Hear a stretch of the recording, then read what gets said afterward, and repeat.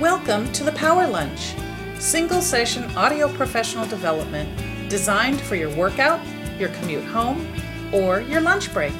Today's Power Lunch topic is sales, a complete entry-level sales foundation in a single serving.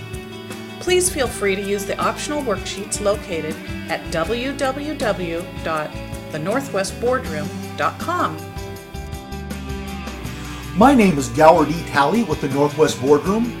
Welcome to your Power Lunch. Sales, the process of influencing buying decisions, seems to be shrouded in a cloak of mystery. Many people assume that the very best salespeople have this Svengali-type ability to bend others to their will. They have this vague image of lines of vacant-eyed customers emptying their wallet onto the salesperson's desk, and they want to learn how to do that. Well, not only is this image completely untrue, it is, in fact, the complete polar opposite of the truth. The best of the very best salespeople are not those who seek to bend their customers to their will. The very best salespeople are those who bend themselves to their customers' will. Top-tier salespeople recognize that in this business we call selling, the people to be molded and shaped are not them, it's us. Historically, the absolutely most successful salespeople are those who can become liked and earn credibility quickly, who probe in depth for a prospect's needs and interests, who then and only then present their product or service as the direct, specific, and detailed fulfillment of the prospect's pre-existing needs or wants, using the prospect's own terminology, not the salesperson's jargon, and then who can answer questions and close for business. And believe it or not, closing is the easiest part. More on that later. It just sounds so simple, doesn't it? Make them like you, ask them what they want, tell them that you have it, answer questions, and close for business. Could it really be just that easy? Well, yes, really, it can. The problem is not that the process of leading people to buying decisions is complicated. It is not that salespeople have trouble learning this process. The problem is that most salespeople just don't do it.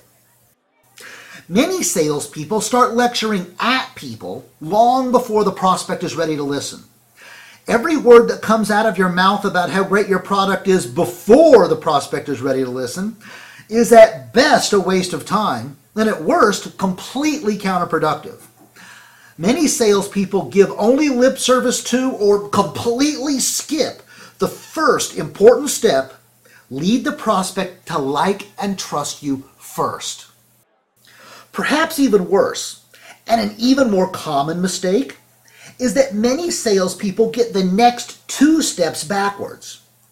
Rather than learning in detail what their prospect needs and wants, and then presenting the product as a specific and detailed solution to that need or want, many salespeople just launch, giving a rapid-fire list of their product's features, hoping that something randomly hits the prospect's hot button, stopping only long enough to breathe and to ask that most inane of all soft close questions: how does that sound to you?